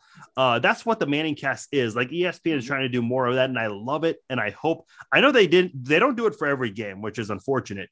If they are doing it for next week's Chiefs game, I think the Mannings would get tired. They are doing it for next week's Monday night game, though. Here's the thing. I have to have the regular broadcast because for the graphics, they don't show the actual stats that the regular broadcast shows. I need that watching it live, but I will DVR it and watch it the next night because I want to hear what Peyton and Eli have to say, because I really want to hear their commentary on some of the Chiefs' struggles. But anyway, Brady was on there last night, and he talked about that 600th football, how he got it, and he said that he negotiated a deal with I don't know if he negotiated or just was willing to offer it. Mm-hmm. He is giving up 1 Bitcoin. Now, I've recently gotten into cryptocurrency, and it's actually kind of a fun thing. It's I don't want to call it a digital new age stock market.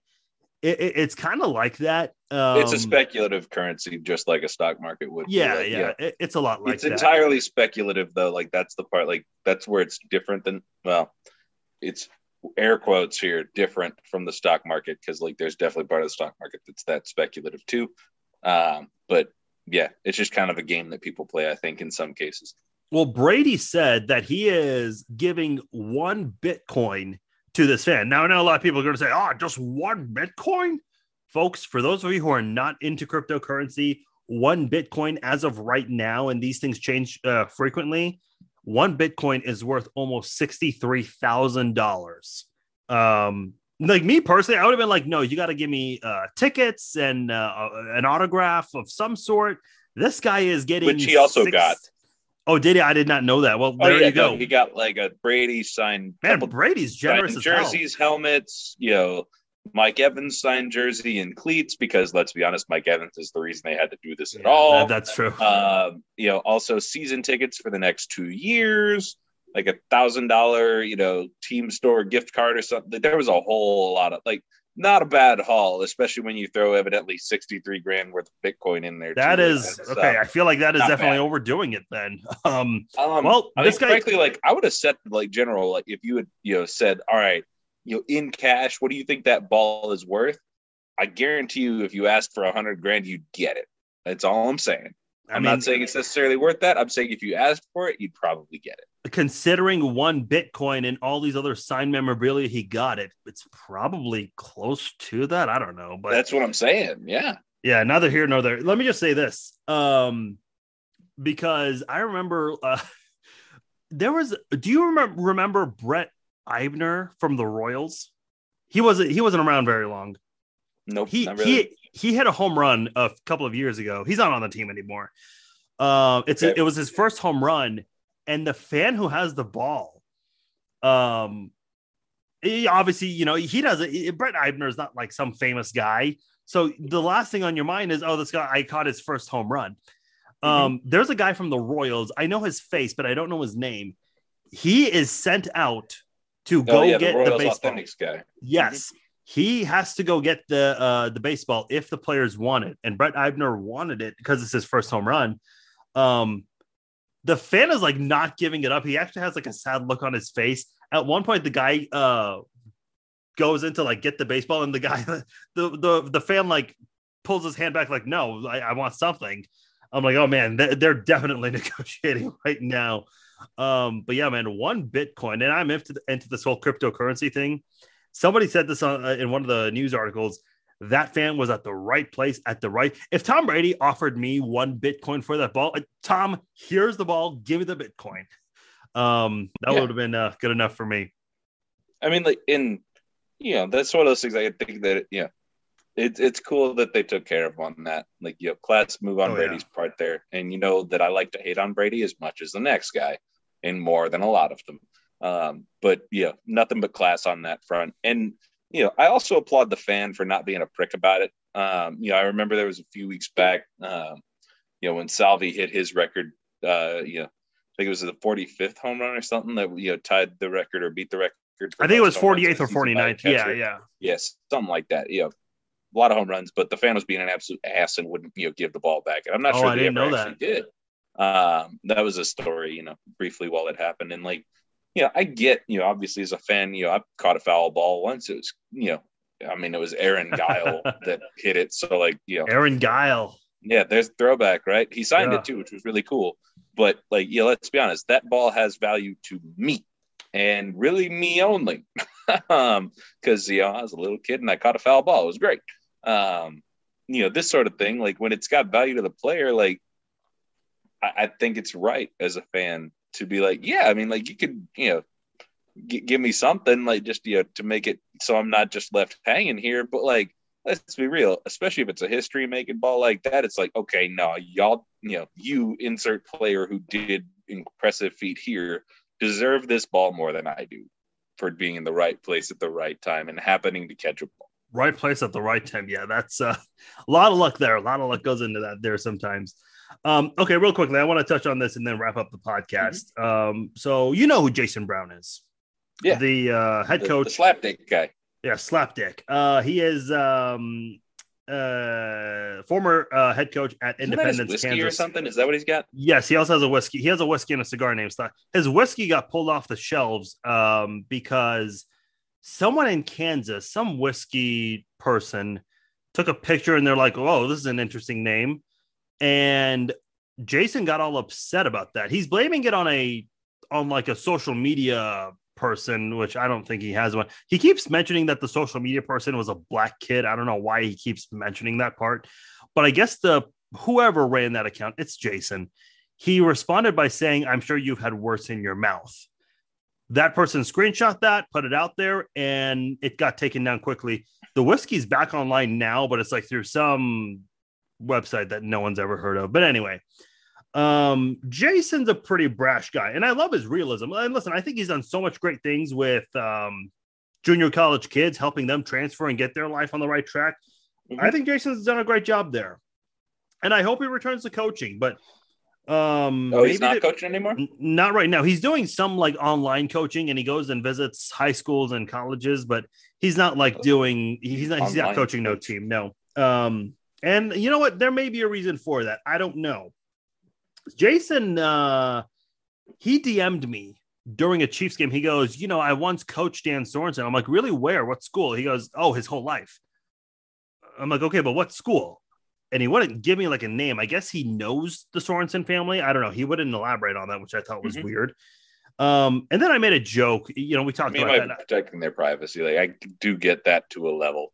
Okay. Based on some of the conversations we had, earlier. Yes. Like, I get wanting to, try to keep a layer of, because, like, let's be honest, fans do weird things. There's a reason Mahomes had to move his house right after he bought it, because KCTV5 screwed that up on his behalf, and he had to buy a new one. That was Channel 9, but no, I know what you whatever. mean. But, you get my point. Yeah. KCTV5 screwed up everything else. I tend to blame them. Jason, I made a joke with Jason in the DMs.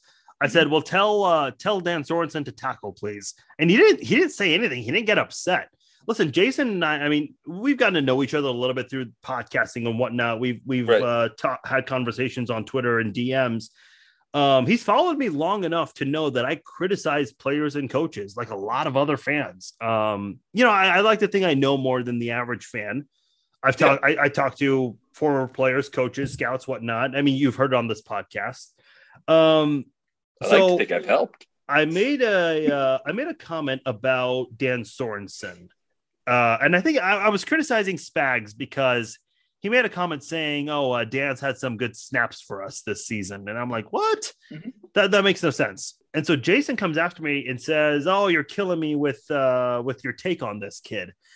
And then he keeps saying it's a bad take, and I'm like, "No, it's really not. He's having a bad season," and he gets upset, and it's almost like he's not letting me have my opinion. And by the way, it sounded like I tagged Jason and said, "Hey, Jason, your player sucks this year." That'd be a shitty thing to do.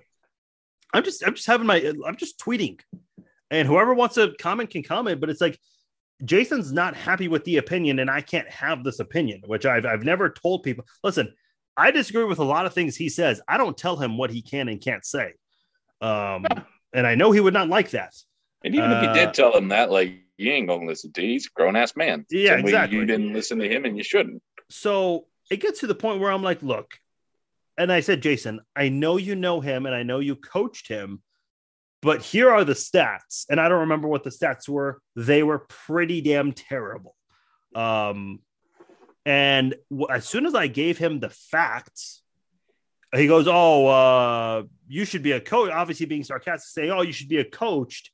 Just be a fan and stay in your lane." And I took issue with that. It's like, I don't have to be a coach to recognize things.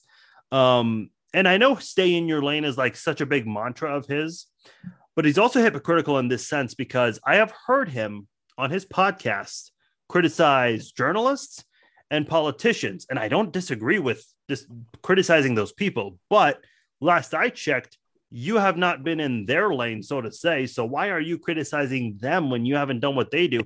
And he responds and goes, first of all, he wanted me to prove it. He's like, "Oh, I'll wait." Like, dude, I listened to your podcast. I've heard you say this.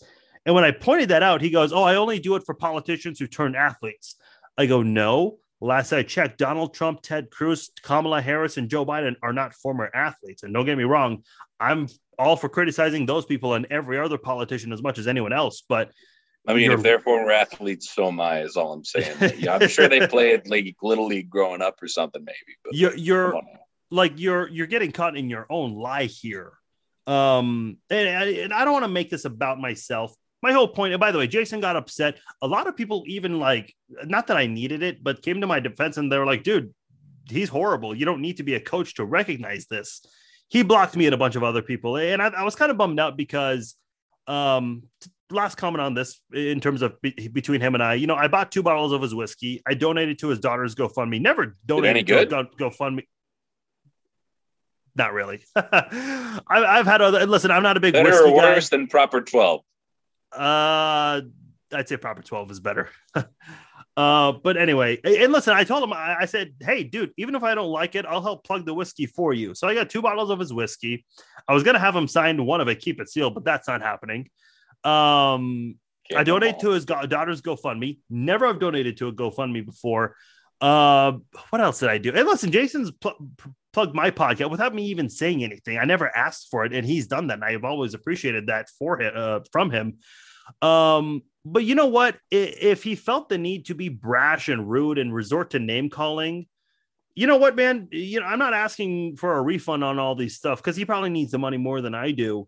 But that just kind of shows what kind of person you are. Like, you can't have a logical disagreement on this kind of. I've had logical disagreements with people about the pandemic and about politics. Have we not had multiple logical disagreements just in the last 2 hours? I feel like we have. We haven't killed each other just yet. No, I'm obviously Zoom kidding. Helps. Zoom helps. Yes. I'm obviously kidding. Look. Sure. And I said to him, I'm like, dude, I understand Dan's, your guy, but we got to be honest. He prides himself on being real and telling the truth. It's like, now you're upset with the truth. By the way, what happened? Ever since that tweet, Dan Sorensen has been benched. He started 0 games. And I someone on his podcast actually brought that up, one of his fans, because he has the live chat. And he's like, he actually stumbled on the question because I think he knew someone was trying to fact check him because he was so defensive. It's like, well, ever since you got all defensive and rude about it to me, you've been wrong. Because he was telling me, he goes, no, it's not the truth. That's your truth. Okay, buddy. Sorensen got benched. See, and I don't love that, when it's like, your truth. It's like, no, that there are things that are the truth. Well, here's the thing. He goes, okay, bro, you win. It's like, no, I'm not trying to win. This is the problem with you. And by the way, somebody who is involved with Kansas athletics with smaller schools in the state told me, he goes, dude, that's no surprise he interacted with you like that. This is someone who's in Kansas athletics, who's probably been around Jason. I'm not going to say his name. If anyone wants a screenshot, I will screenshot, because I know Jason. Listen, I know Jason's listening to this and probably will call me a liar for this. I will screenshot it and blur the name out and the picture just to prove this is not made up.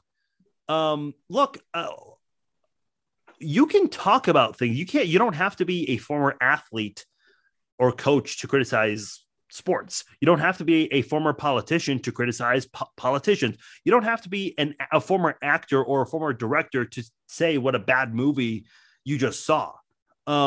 This is a very flawed logic. And I know a lot of athletes feel this way, but it's like, look, you can, by the way, Jason mentioned, tell me what a 3 technique is.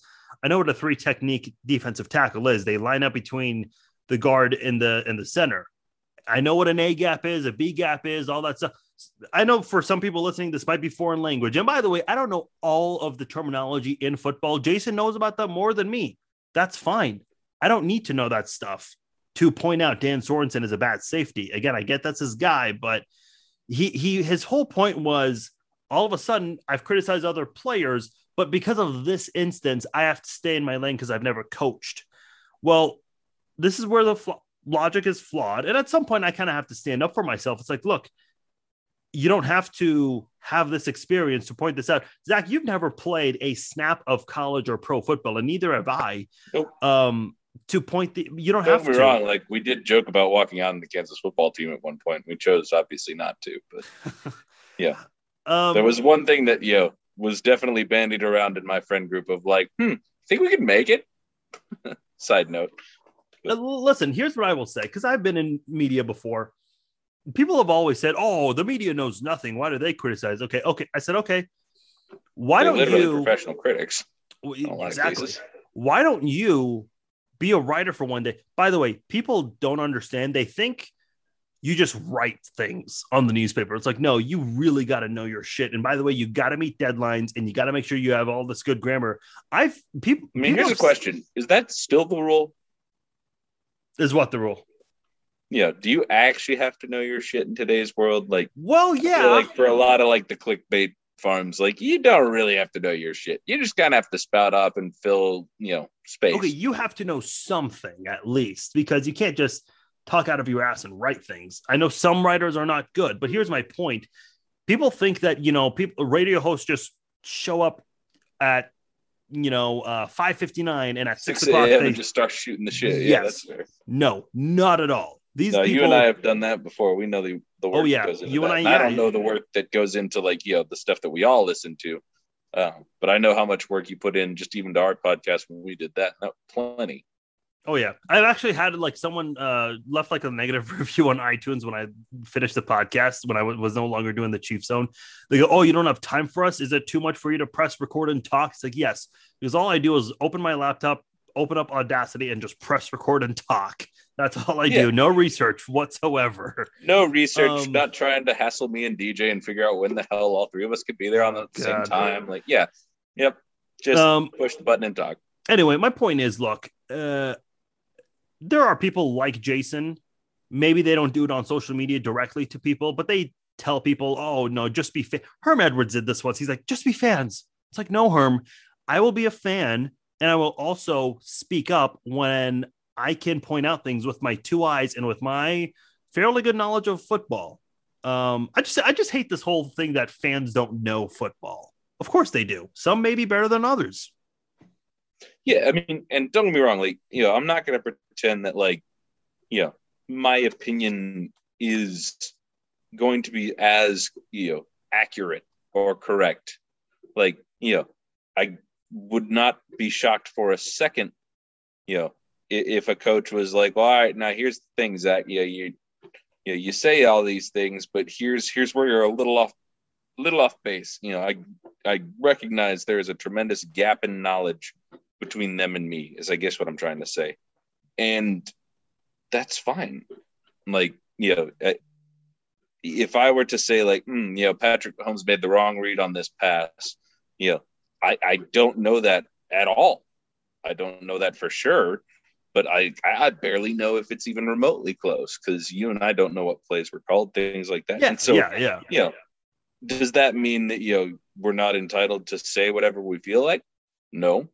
I think that it's, I think it would be silly for us to say a lot of the things like, pretending, if we know a thing and it's abundantly clear to everybody, like the Sorensen sort of case, it's like, this guy just ain't quick enough to keep up. Yeah, that just is reality. But there's nuance there that I recognize that, Jason and many others have that we don't. And so, for sure. I just don't get why, like, all right, so yeah, say I am talking out of my ass and I'm saying something that I'm not, that isn't actually accurate because I don't know my shit. That's fine. That really probably shouldn't bother you, though, should it? Well, this is the thing, and I do want to wrap up because we are going long and I got to edit this and all. But here's my thing. I hate when people say, "Oh, I can do better." It's like, no, you can't. Stop. The Broncos just had a game last year where all of their quarterbacks were unavailable due to COVID. And a wide receiver started there and he did horrible. It's like, please don't say that. I also hate it when athletes criticize or fans criticize athletes for not playing through an injury. Like Chris Jones has gotten that criticism lately in comparison to Joe Thuney, who's been playing with a broken hand, I guess. It's like, it's totally different though. Like, well, let me say this. Played both positions, at least, obviously not at a professional level, but like, it is really different. You can get away with a little club over your hand and like the hand placement still is, it's not like you need the ability to grip to play offensive line. As a matter of fact, they tend to get mad at you for it. Here's what fans, their commentary that bothers me the most. MMA fighters, when they have to pull out of a fight because of an injury, I hear so many people go, "Oh, what a pussy." It's like, really? You're going to say that to an MMA fighter of all people? I don't know, man. Okay. Keyboard warriors, man. They're funny. Yeah, dude, multiple occasions. I've had people who I have blocked, who I have come across face to face. They don't bring the same level of energy. Trust me when I say that. They just don't. Yeah, of course not. Yeah, funny shit. It's just like human nature or physics or something. All right, man. Look, final thoughts here.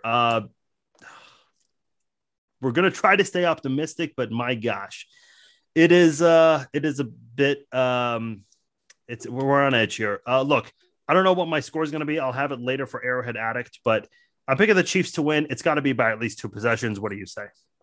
28-10. What's that? 25-17 if Barkley plays. Oh, okay. Well, there you go.